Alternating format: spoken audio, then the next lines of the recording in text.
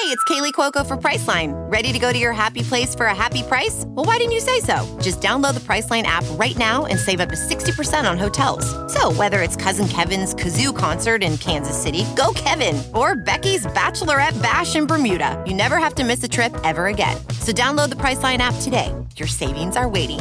Go to your happy place for a happy price. Go to your happy price, Priceline.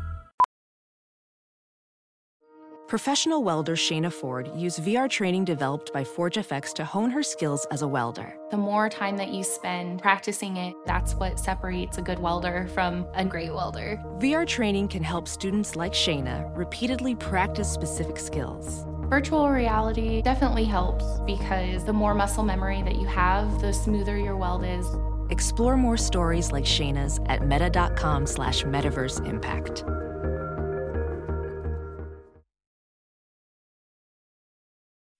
In the drawing room, a group of suspects gathered. The detective has solved the mystery. Ladies and gentlemen, the butler did it. You'll never catch me. The butler darted to his getaway car. But what he didn't know is this is a Nissan sales event ad. Wait, what? And his car is no match for the detective's Nissan Rogue or its standard VC turbo engine. Save on one of your own at the Nissan Thrill of the Drive sales event. Now get 0% APR financing for 36 months on select models. Availability is limited.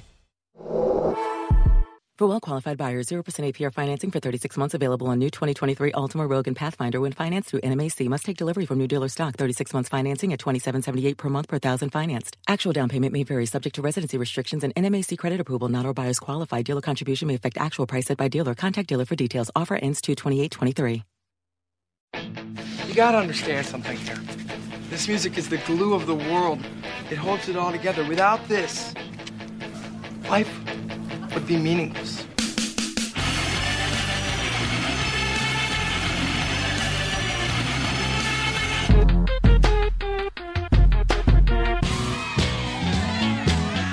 What are you getting so crazy about? It's just music.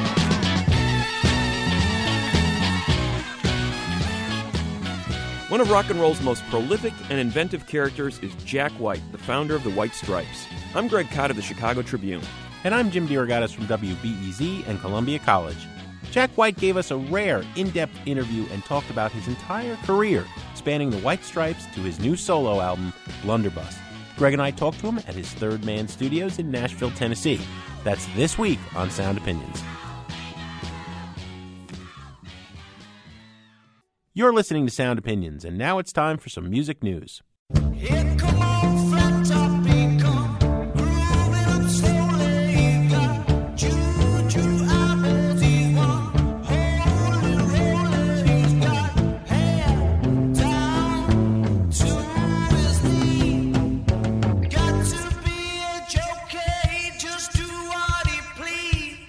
That is the Arctic Monkeys with their version of the Beatles' Come Together. You probably saw that if you were one of the billion people who tuned into the opening ceremonies of the Olympics a few days ago. The Arctic Monkeys were one of several bands and artists to perform as part of this 4-hour extravaganza staged by Danny Boyle, the UK film director. $92 million, Greg, it cost. $92 million, and yet, Jim, these performers were barely paid at all. Arctic Monkeys, Dizzy Rascal, Frank Turner, Emily Sandé, Paul McCartney making each £1 UK. I think it's the second cheapest McCartney gig ever. I mean, I'm thinking back, London, Rooftop, 69 with the Beatles. That was free. That was a freebie. He only got paid $1.50 for this one. Man, here's a guy who's charging $200, $300, $400, $500 for a concert ticket, but McCartney giving it up for the crown, giving it up for the old home team in England. They're already making money from these songs, this performance. There's a compilation of all the music performed at the opening ceremony named Isle of Wonder that is in the top 5 already in Britain, France, Belgium, Spain, and the U.S.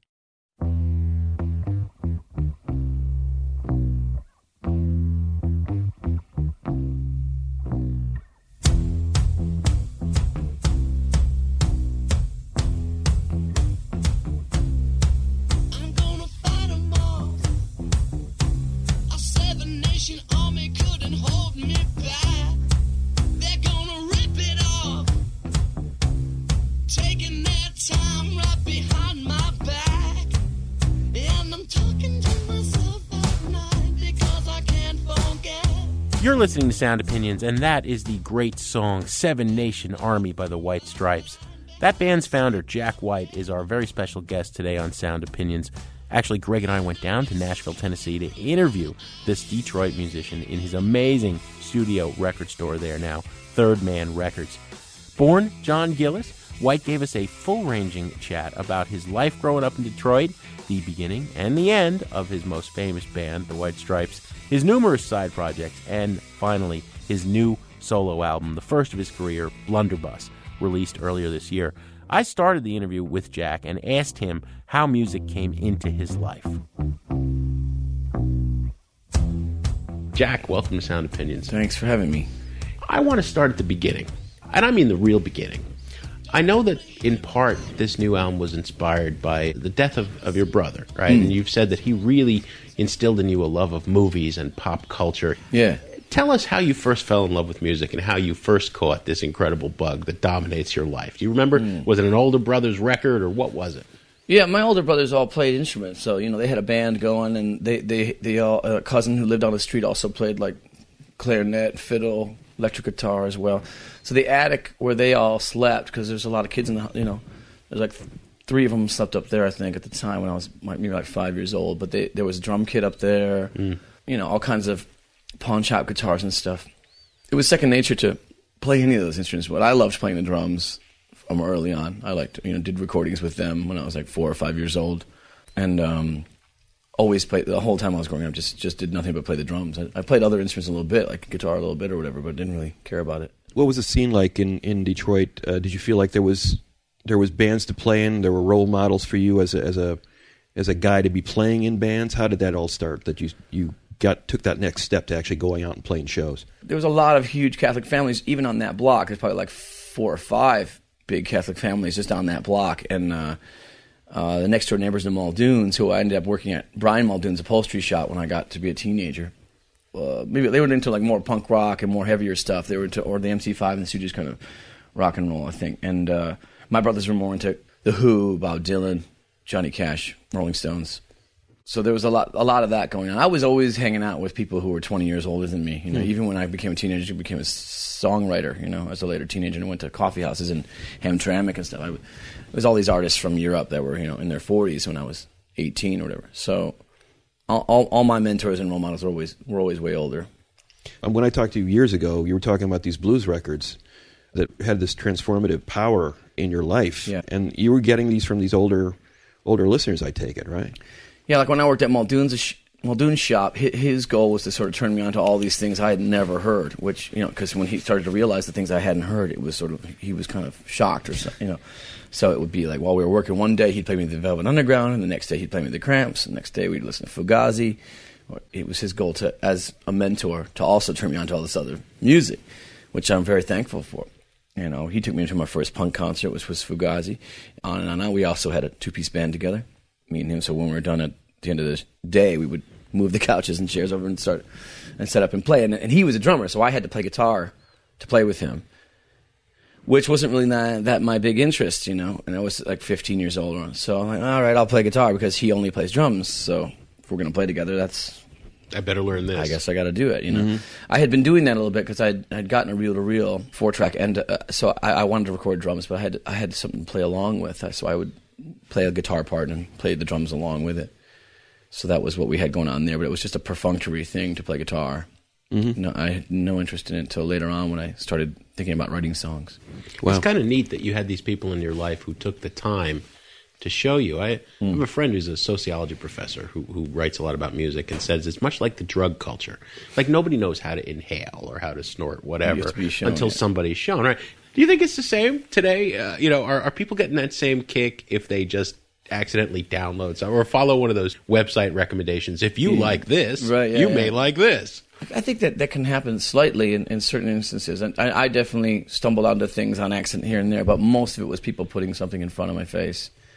But I gotta say, the funny thing was, a lot of those records he'd play, I did not like them.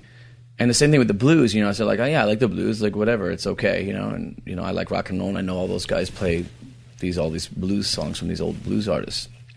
It wasn't until Son House where it really, really kicked in. Howlin' Wolf was sort of my gateway drug, and I was like, yeah, Howlin' Wolf's great, and learned how to play Sitting on Top of the World when I was like 14 or something like that. But then Son House was later on, like maybe 17 or something, like 17 or 18, maybe something like that. He just blew my mind in the way that you could always, the way I still to this day hope I can still find new things to blow my mind. But that'll always be the most important to me. Don't you mind people grinning in your face? Don't mind people grinning in your face. Yeah, just bear this in mind. A true friend is hard to find. Don't you mind people grinning in your face? You know your mother will talk about you, your sisters and your brothers too. Yes, don't care how you're trying to live, they'll talk about you still. Yes, but bear this in mind, a true friend is hard to find.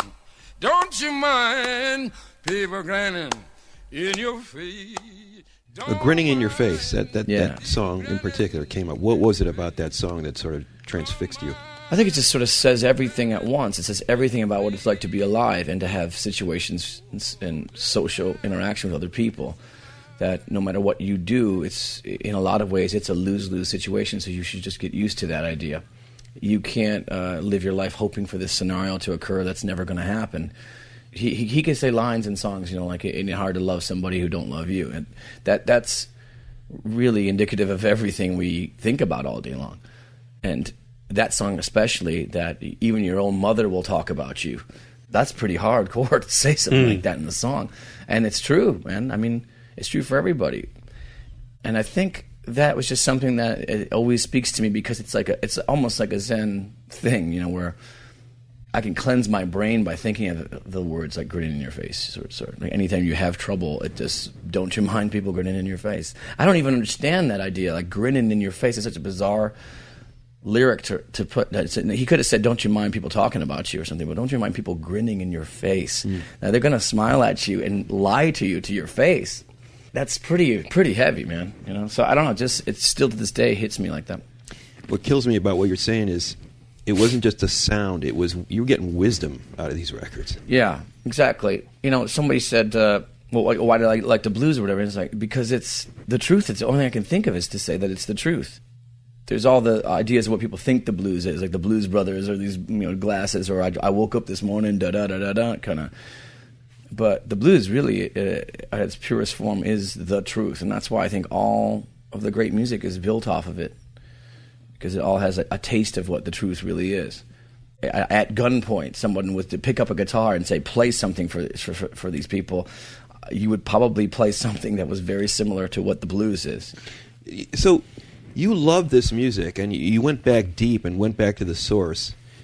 And I got the sense when I talked to you years ago that the White Stripes weren't, in fact, they wanted to play this music. They loved it. They embraced it. But at the same time, it was kind of like there were almost a little sheepishness about it because there's these two white kids from Detroit playing this music that is so deep and there's so much wisdom in it. Yeah. Were you feeling a little bit like we've got to attack this from our own angle, otherwise people are just going to laugh us off the stage? Yeah, very much so. It was, especially in that hipster garage rock world, that blues is already a dangerous territory to even think about performing it, because there's all that horrible Stratocaster blues that everyone's gotten so dulled down by.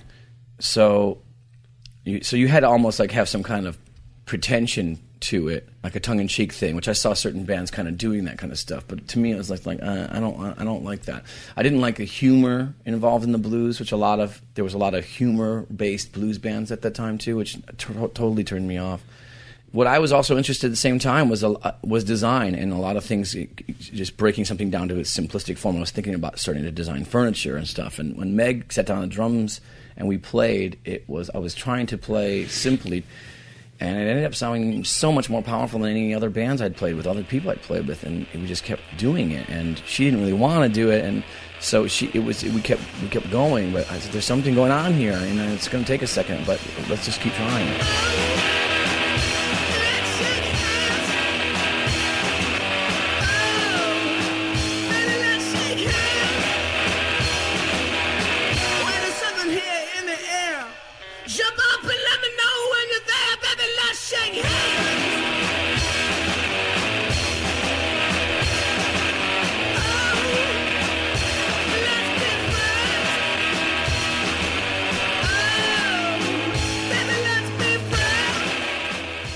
By the way, the aesthetic of the band kind of came from these natural things, like her liking peppermint candies, and we painted peppermint candy in her bass drum. I said, well, we should play like kids, and she had 2 ponytails and all that stuff. And there's a childishness to simplicity. Let's focus on this. You're playing like a little kid.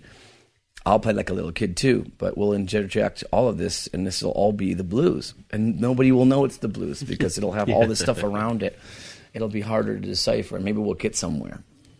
Then we were going to play our first couple shows at the Gold Dollar in the corridor, and we kind of people aren't going to like this, and people aren't going to get this. They're just going to think I'm not a good drummer, Jack, and stuff. And like, people really liked the band instantly, which was pretty shocking. I mean, for as jaded as all those hipsters are, man, they kind of immediately gave us a chance.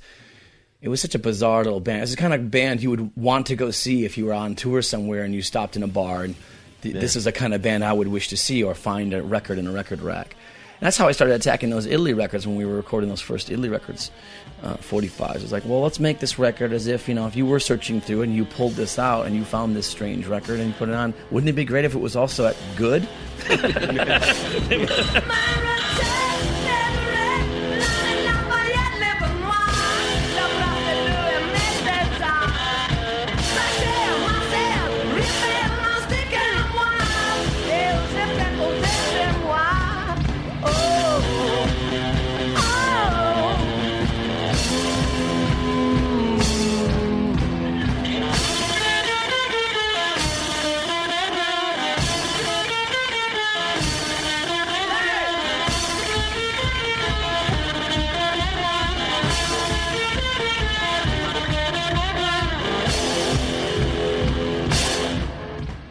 You're listening to Sound Opinions. I'm Jim DeRogatis. I'm with Greg Kot, and we're talking to Jack White.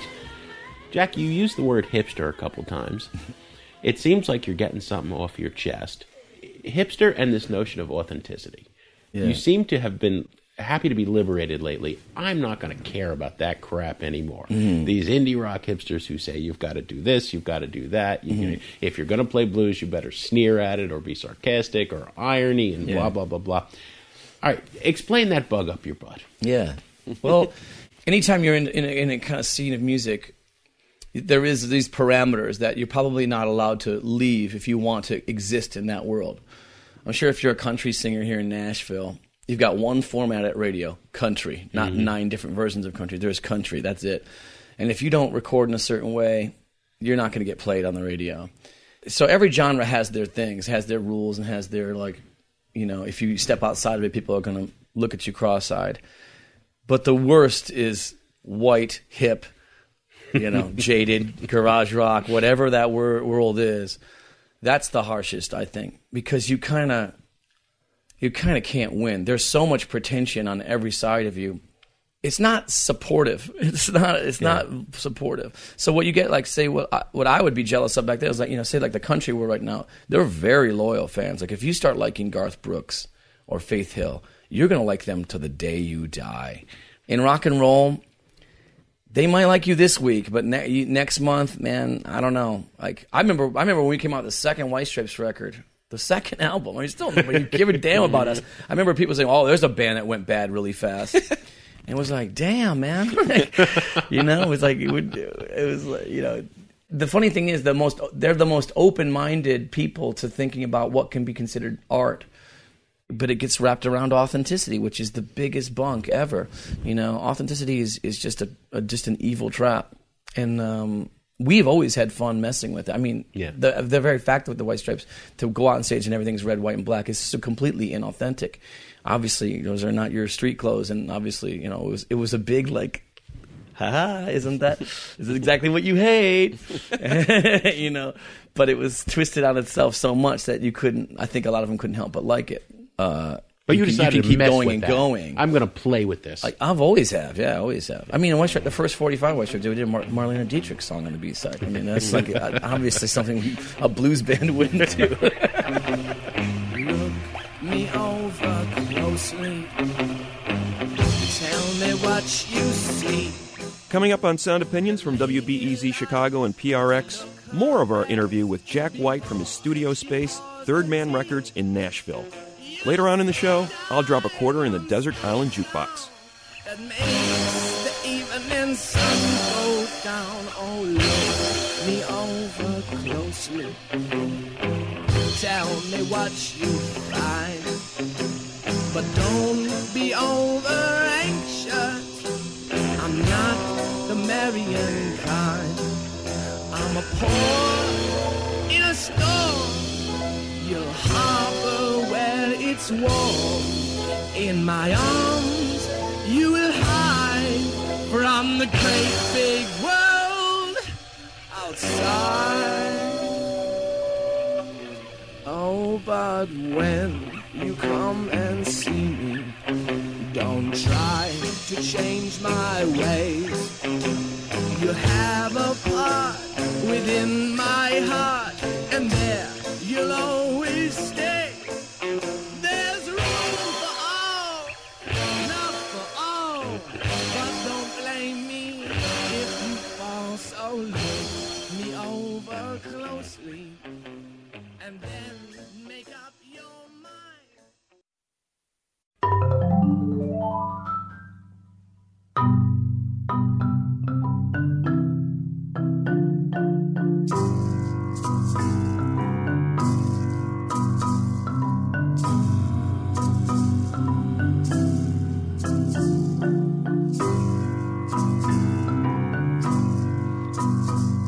The nurse should not be the one who puts salt in your wounds,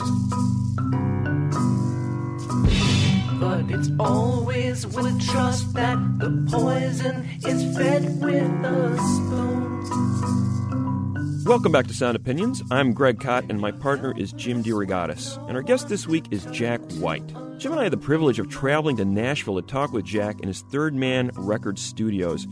We returned to the interview by talking with White about his most famous project, the White Stripes. Now, that band put out 6 great records and really went out on top when his partner and ex-wife, Meg White, decided to leave the band. I asked Jack about the range of creativity of the band with just 2 people in it. What promises open a door to be broken to me? So much of the White Stripes is me, you know, it is me. The things that I want to do and naturally want to do. You could take a record like Get Behind Me Sing that had a bunch of marimbas on it. There was no plan in my head. I didn't sit down with Meg and say, what's the next record going to sound like? We're going to have the marimbas on it. We're going to do it here, whatever. It was sort of, well, where are we going to record it? And I thought, well, why don't we just record it here at the house on the staircase? The staircase is huge. Maybe we'll get something happening from that. We'll just bring the equipment in here. We haven't done that since Distill. Maybe we'll see what happens. I had just bought a marimba at Juniper and Breeze, and it was in my dining room, so it was right next to it. So that started to get played on stuff. And for all the presentation that happens at the end of when we would complete things with the White Stripes and how we put it to people, the way all the things that start with me all the time are always accidents. The blue colors on my new record are from this blue Telecaster that I had in the studio and this blue RCA public school amplifier. Accents are usually the best thing. I mean, talk about real. I mean, there's nothing more real than an accident. And when you build off of that, you're centering it on yourself rather than drawing up and hatching an evil plan and hoping it comes to fruition. You know? I thought Meg was a perfect drummer for that band, but she got a lot of shtick because she wasn't a technically great drummer. Yeah. What was it about her drumming that allowed you to be creative in that sense and be so to change it up with each people record? Can't. I mean, I'm obviously playing those songs with amazing drummers right now live. Two amazing drummers. Anytime I play with other people, nobody can do it like Meg does it. It's just perfect. It's just like that thing Picasso said about you spend your whole life learning how to paint like a 5-year-old.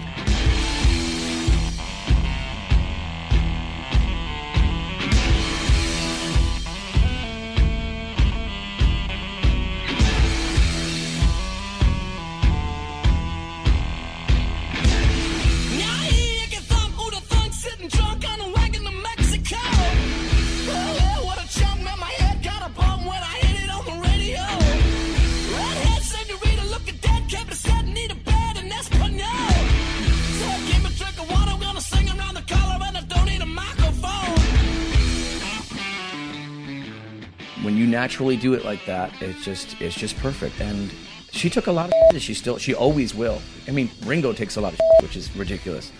But it's the thing that would get her down sometimes. I'd say, look, you don't understand. It's bigger than that. It's bigger than you. It's bigger than our band.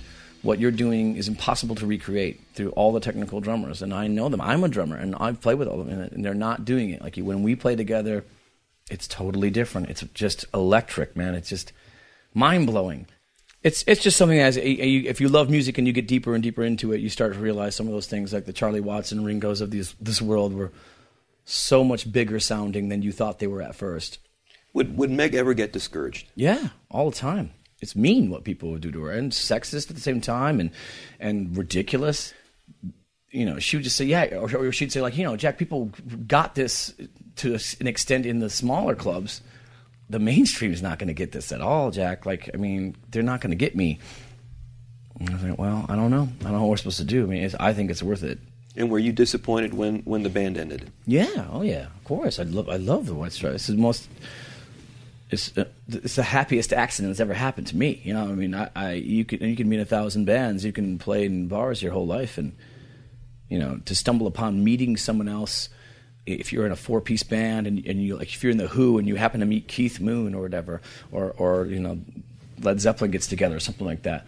Anytime human beings like can find each other and create something together, and you wonder, how in the hell did you guys meet each other or whatever. Well, any band I've been in, it's like you got to feel you're lucky to be able to do this for one thing. You're lucky that you don't hate each other, the other people in this band. But that if you can create something that other people are digging, they're getting something out of, that's unbelievable, man. And to the extent a 2-piece band and the kind of music we were playing that actually could cross over into people's minds and be an album people would talk about around the world is pretty ridiculous. I mean, it's not lost on me. Mm-hmm. It'll never be lost on me. That's a bizarre accomplishment. You can't even call it an accomplishment. I have to put the word bizarre in there because it wasn't a goal of ours. We weren't trying to do that. It happened to us, and it doesn't matter all the hard work and all the whatever that's involved in it. You still have to be blessed with some sort of moment that just happened to be right timing or the right thing.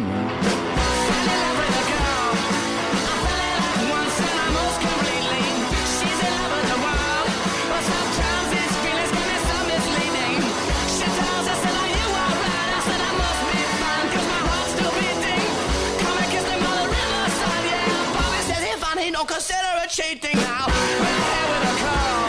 Miller roll for the fever and the eyes for beeping. Can't keep away from the girl. She's sides of my brain, need to have a meeting. Can't think of anything to do, yeah. My left brain knows that our love is fleeting. She just looking for something new, yeah. Said it wants me found, but it bears repeating now. You're listening to Sound Opinions. I'm Greg Kot with Jim DeRogatis. We're here with Jack White in Nashville, Third Man Records. One thing I got to say, though, is the White Stripes are one of the few big bands of the last, you could name them on one hand, that went out not sucking. I mean, it's like, it wasn't like they did one album too many. But you guys were still at a peak, I think, creatively. Mm-hmm. And then pulling the plug, there must have been a lot of pressure from, you were on a big label at the time, management. There must have been some external pressure to try to keep it going on some level. I think early on people got used to me making probably what would be bad business decisions. You don't start a tour in South America. You don't start another band while this band is doing so well, and then start another band again. But yeah, there was a lot of obviously, our whole camp and everyone we work with, no one wanted the White Stripes to stop, of course, and me and Meg included. But, you just come to a time where that's the way it is, People always asked us, because we were a 2-piece band, how long could it possibly last, And we were just, we always said we'll know when it's time. And you've said you don't know why Meg decided, because it was Meg who said, I'm done. The decision is ultimately hers, because I wouldn't stop, unless it was something painfully obvious that this has to stop, because it's so fulfilling for me as a songwriter, because I could do, there's no negotiating. So, yeah, it's always been fulfilling to me. So, yeah, the decision ultimately hers, but that's not laying blame. It's a both of us deciding together, really. You don't like the word collaboration, I've seen. Yeah. Right? Talk about that, Jack. I guess there's certain. It's not the biggest deal in the world to me. I don't really care. It's like, when you're doing something that really means a lot to you, like if it's a Raconteurs, we're in a band and we're completely dedicated to it. And if someone calls it a side project, you're kind of like, come on, don't call it a side project, man. You don't understand me, but if the feeling was right, you might comprehend me. And why do you feel the need to tease me? Why don't you turn it around? It might be easier to please me. And there's always another point of view, a better way to do the things we do. Or a vanity project. Vanity thing, or your leftover songs from something else that didn't work with your first or whatever. But anyway, it doesn't matter. I mean, because what ends up is you have to have, history has to help you. Time has to pass before people can look at it objectively. You can go back and look at all those bands Eric Clapton was in objectively now, but maybe at the time it was like, geez, man, slow down. But I guess what I'm interested in is it seems to be that there's a sort of selflessness when you're working with a band. You want this thing to become an entity of its own. Yeah. What is that chemistry that happens? Say the Dead Weather is a great example. Like, we got together at the end of a tour. We were going to record a couple of songs. Maybe we'll just put out a 45 was the thought on the tour bus the night before. And we get there and we start recording. We end up like having 5, 6, 7 songs the first day. And then you find yourself, 12, 14 songs in, and it starts to develop into this feeling and an overall vibe, and you become a band. And we don't talk about the Kills or the White Stripes or anything that else we do when we're working on it, or what people are going to think of this if we release it. And then you turn it into an album and you mix it and you say, all right, well, this is called the Dead Weather, and we're going to put it out there. And then you can start saying, well, you know what people are going to think, or people are going to say something because, Allison, you're in a 2-piece band and I'm in a 2-piece band, and they're going to call this a side project, and I've already got the Raconteurs. Like, what are they? You could start saying like, oh, just don't put it out. Just don't put it out. You could talk yourself into a corner and just say, that's just bad showbiz, bad business all around. Don't do it. But damn all that stuff. I mean, there's something got created and music got created. We want this to exist, and this is what we're doing right now.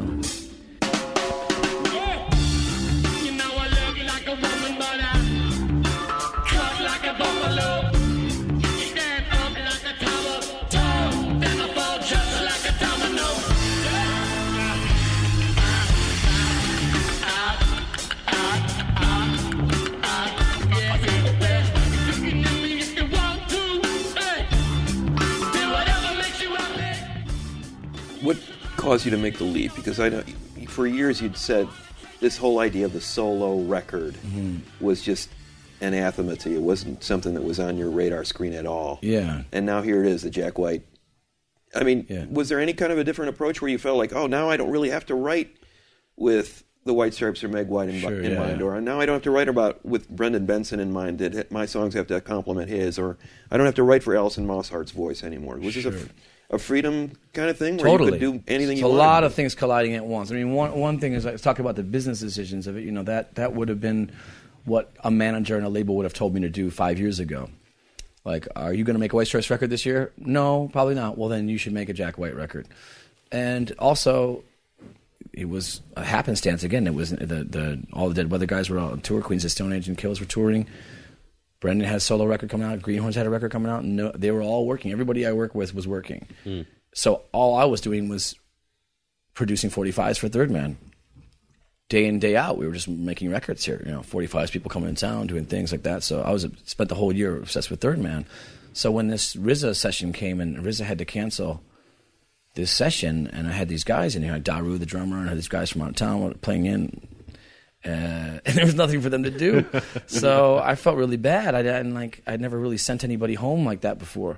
So, all right, well, I'll write some stuff. Like, let's try this, and something I've been thinking about lately, this melody, whatever, and for whatever, I don't know, we'll record it. I'll use it somewhere, or it'll become a Raconteur song or whatever. But then that sprouted this whole thing. And that's happened with the Dead Weather, it happened with the Raconteurs, and it happened with the White Stripes. All of those scenarios started like that. I've been fortunate that way. I haven't had to push myself and saying, like, okay, think of a new idea, a new way to sell yourself, a new vehicle, and write down what your dream would be about it and what it would look like, who would be in it. And I've never done that. It always happened for real at the beginning, and then I sculpt it into how it's presented on stage or whatever, or on an album.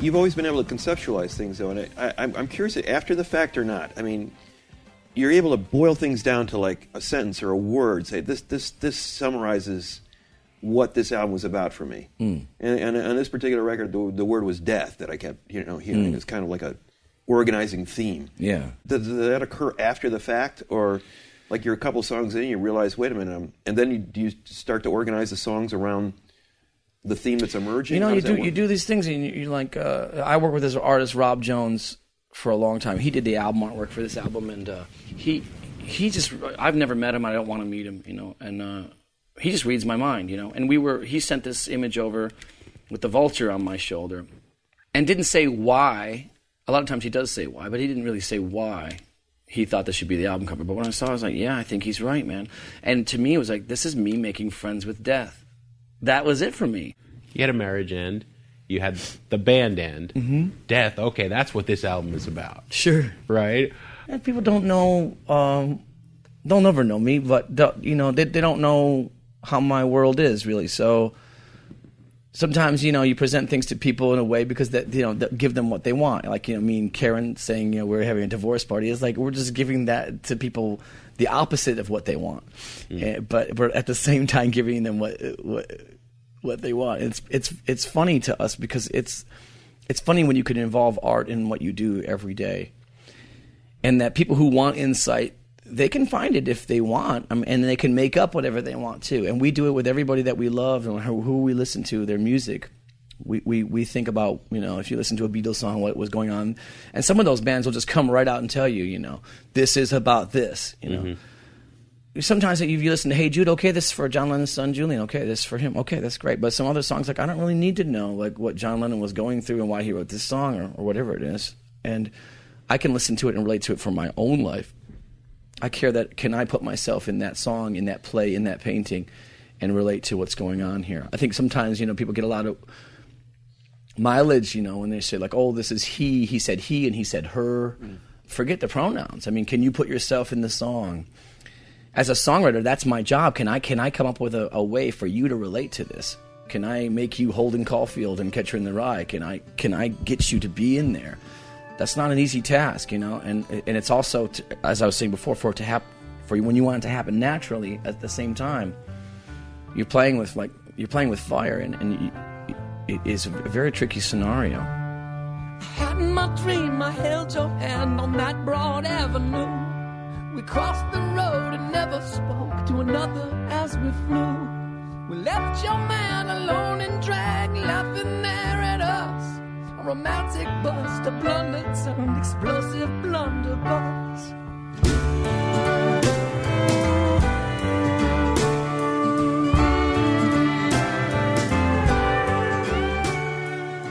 For me, the record is a lot of great stories. Like, I thought the lyricism in the title song. Yeah. I'm still not really sure how Blunderbuss relates to what is going on in that song. Yeah. But I love what's going on in that song because the images are so sharply drawn. If you take on that responsibility and call yourself a songwriter, you really are. I mean, it's easy to write like a little melody or something, or easy to write a chorus and repeat that chorus over and over again and get into people's brain. That's not really that hard to do. But it is harder to get people to involve themselves in the story. It's also hard to write a song that's a story based, because sometimes if you get too story-ish, it becomes pretentious, and it becomes these names and characters in a song. You know, Billy Joe McAllister jumped off the Tallahatchie Bridge or something like that. You gotta then you're trapped in this tale. But yeah. But are you writing these lyrics down? I mean, is it something that you're kind of like? Well, Blunderbuss was the song. That was funny because when I started realizing I'm probably making an album now, I said, well, all right, for once in your life, I'm going to make a rule for myself, which is if I have any melodies or if I dream any melodies or things that are song-like and I wake up, I have to go write it down and record it. Don't be lazy. Get up and do it, you know. And it happened twice during the record, in Blunderbuss and Eponymous Poor Boy. Eponymous Poor Boy, yeah.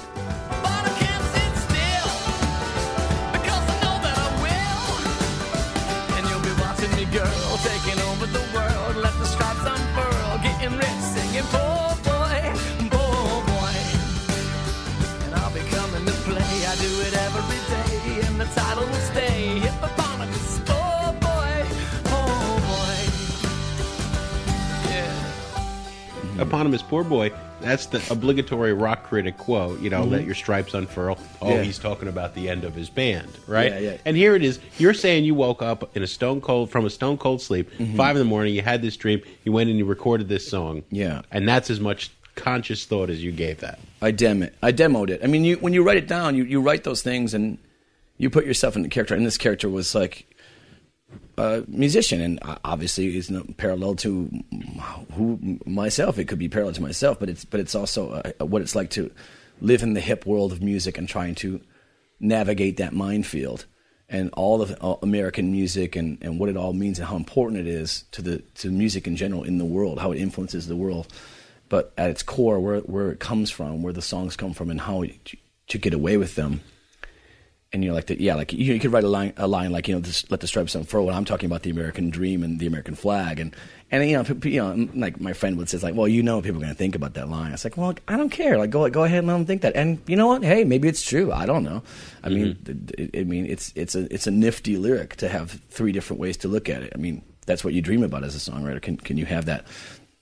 Where you're not, like I was saying with storytelling, where you're not making them think. You have to think this one thing. That's the only thing you can think about this. Well, Jack, we've both interviewed you before, and you were always a great interview. I think the first time I talked to you, you told me, I was just, what are you doing, Jack? How you doing? And we'd talk for Guitar World, and I'm watching The Sound and the Fury. Right? I don't know if that was true or not, but that was the perfect thing you would want Jack White at that stage to say, right? How perfect is that? All right, so you haven't done a lot of interviews. You've never been this frank as you've been lately. More importantly, I don't think you've ever given us evidence that you've been having as much fun as you are these days. You know, everything you're talking about, not being hamstrung by authenticity, you know, allowing yourself to be open and not caring what the hipsters think. Was it work to get to this place? I mean, you really seem to be enjoying yourself. I guess I've had to teach myself over the years when and where the struggles kind of lie, you know. I mean, in a big sense, you don't really want your artists to be having a good time, you know. Fun on stage to me is like it's like a funk band or something, like, you know, those guys are having fun. Well, it's like, you know, I expect like Parliament Funkadelic to be having fun, you know? And they can also be making great art. People say, was that show fun last time? I'm like, I mean, I don't know, like fun? Like it's such a tough word. That's like a roller coaster ride or something. Like I don't really know. I know I feel like I got somewhere. I mean that's fulfilling and enjoyable for sure. But what you're talking about, I think, is more important, which is things that I've come to in my own life. Try to understand how to enjoy life, which was very difficult for me in my 20s to actually figure out how to enjoy life itself. And I think that Third Man Records, this whole institution here, has opened up a lot of ways for me able to take deep breaths and to do a lot of things I wanted to do that under older rules or under different environments were not possible, you know. Because in my head, I will release a John Lee Hooker record just as much as importance as putting out an Elvira picture disc or have a Conan O'Brien spoken word comedy 45 to me is just as important as, you know, releasing a Jerry Lee Lewis live album recorded here or whatever. They're all, to me, important and make sense to me. They're all art, they're all creation, they're all beautiful to me. Going forward the next 10 years, as a music fan, where do you see your world going? Are you depressed about what you're seeing going forward, or are you energized about the possibilities going forward with music? particularly? The things that work, say, you look at that question from like Third Man standpoint, like the things that work from Third Man, like other people who've come here, work at other labels and love what's going on here, and some people go and confused about what's going on here, or some people say like, oh, you're trying to emulate something. Like take that for example. Like I remember one week here, someone came in on a Monday and said, oh, you're trying to do this like Apple Records. And on Tuesday, someone came and said, oh, this is like Paisley Park. It's like Prince's Paisley Park. And on a Wednesday, someone came and said, oh, you get this like Chess Records vibe of this place. And I swear to God, every day someone said this other scenario. It's like, well, and I finally said at some point, well, at one point it's going to be, this is like Third Man Records. Third Man Records is like Third Man Records. I mean, but you know what I'm saying? When you attach yourself to things that you love and you amplify them, you say them out loud, people, if they're digging it too, they want to know why, where it's coming from, what your point is. And some people do say that the Luddite thing, or you just want things to be like they are in the past. Like, absolutely not. I mean, the worst word in the world is retro. It's just so, to try to recreate some moment and make it happen again, I can't stand. Like, all the music that I love, say like I loved, when I was a teenager, I started to really like rockabilly music, but I started to get really turned off by the fact that people were trying to recreate this one moment from 1957 or something. But then I started to realize there's bands like the Flat Duo Jets that can live in that world and create something totally new. And I think that's what we're always trying to do here. Like, yes, we want to put out music. Well, what's the format that we love, that makes the most sense, that sounds the best? All those reasons. It's vinyl.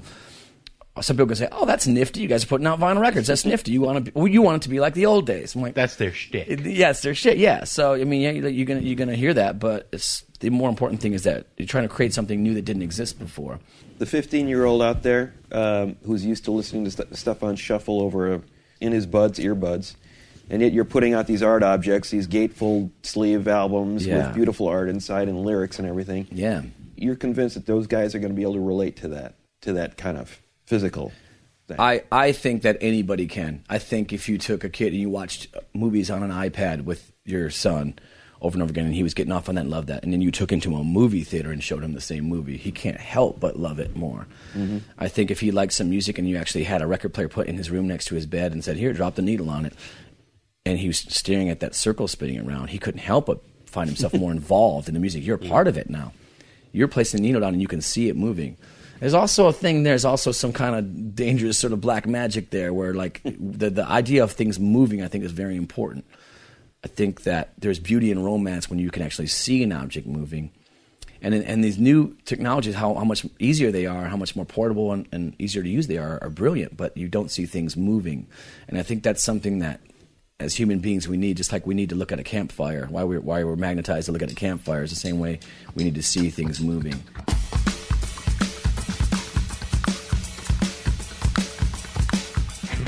Well, we have been here at Third Man Records in Nashville talking to Jack White. Jack, thanks for spending so much time with us. Thank you. Appreciate it. In your house. Thanks for coming, man. I appreciate it. When you touch my hand and talk sweet talk, I got a knocking in my knees and a wobble in my walk, and I'm trembling. That's right, you got me shaking. What'd you think about our interview with Jack White? Let us know by calling our hotline, 888-859-1800. Coming up after a short break on Sound Opinions from WBEZ Chicago and PRX, I'll drop a quarter in the Desert Island Jukebox. Late in the middle of the night, whenever this chill comes over me, I wanna hug you with all of my might. That's right, and I'm sweating. Oh, yeah, you got me shaking. You got me sweating. Oh, yeah, you got me shaking, girl. A chill in the fever, so I've been told. Makes your head spin around and your feet run cold. I got fever. Yeah. I feel like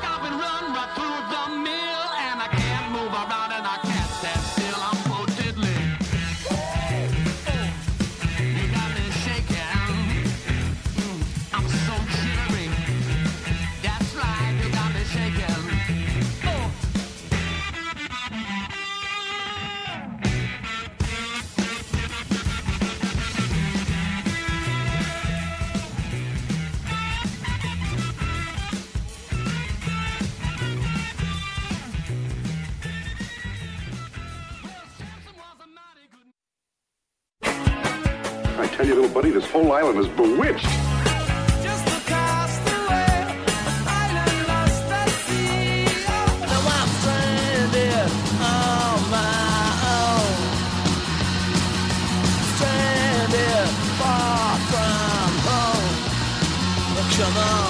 You remember, we were shipwrecked together?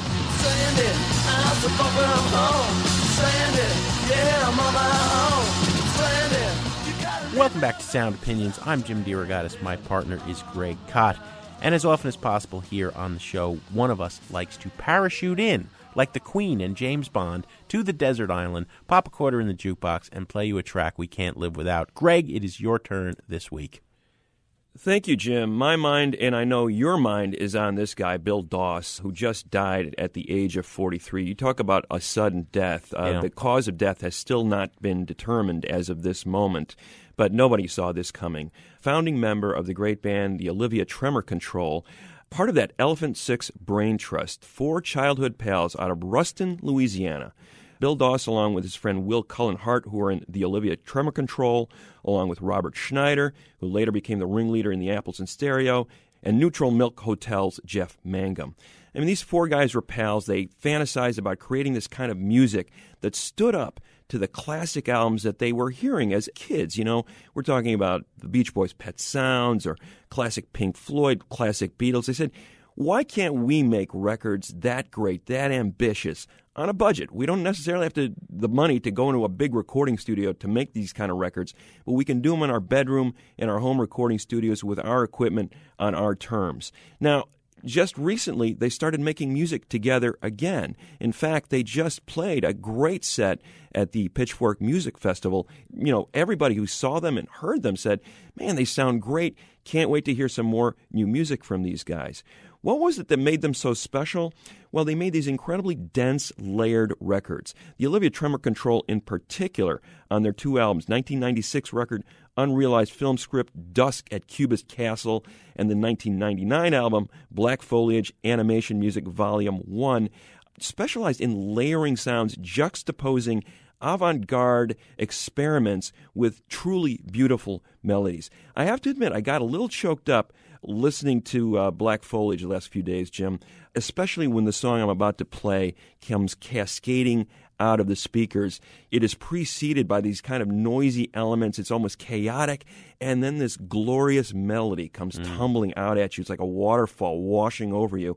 And I think that element of surprise is what made these albums continuously wonderful to listen to, because it was just one long sequenced journey that they would take you on through the headphones.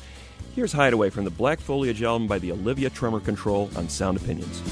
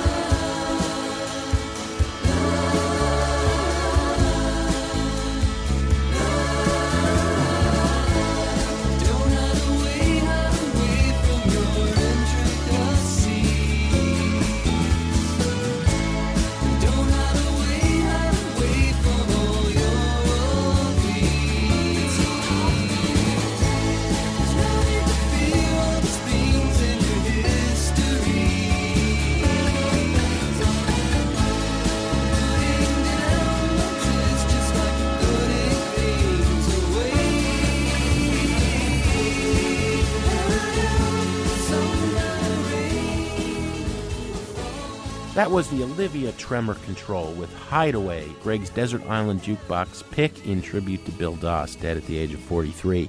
The Sound Opinions Desert Island Jukebox is supported by Maker's Mark. Maker's Mark Bourbon. It is what it isn't. Greg, what do we have on the show next week? Next week, Jim, we take the first of our two-part look at the year 1977, the year punk broke. Greg, as always, we have some thank yous to say on the way out. A special thanks to Third Man Records and Laura Elderi. Deborah Olalea is our intern. Sound Opinions is produced by Jason Saldana and Robin Lynn. And our assistant producers are Michael DeBonis and Annie Minoff. Not forgetting our fearless leader, our executive producer, Tori, Southside Malatia, who thinks it was all downhill for Jack White after Goober and the Peas.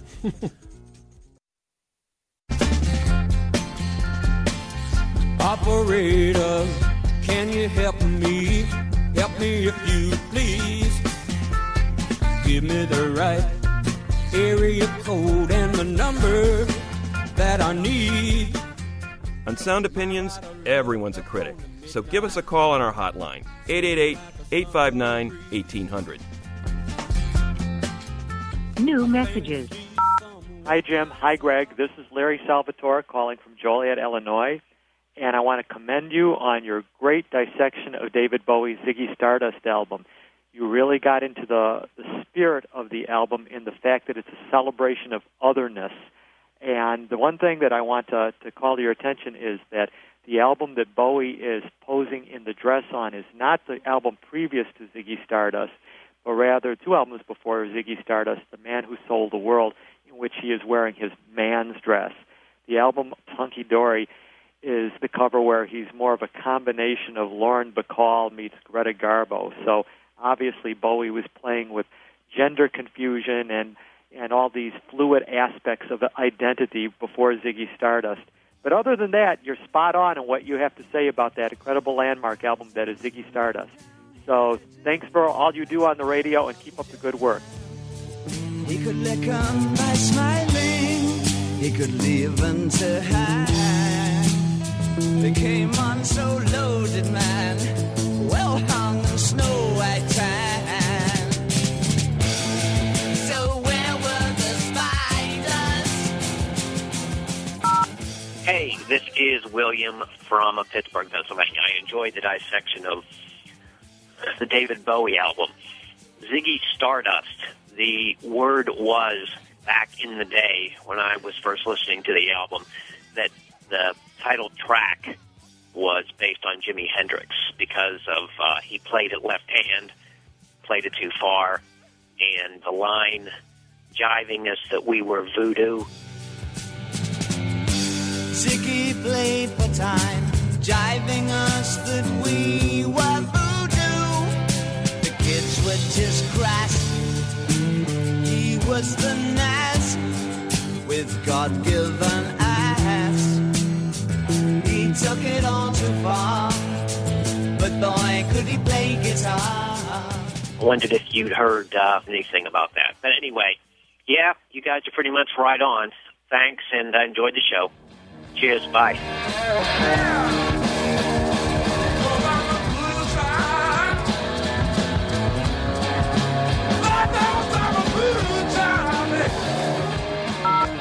Hi, Jim and Greg. This is Bart calling from Ypsilanti. Thank you so much for praising John Lord of Deep Purple and his innovations on the Hammond B3 organ. I think he's left sort of an indispensable mark on music by bringing this instrument to the forefront.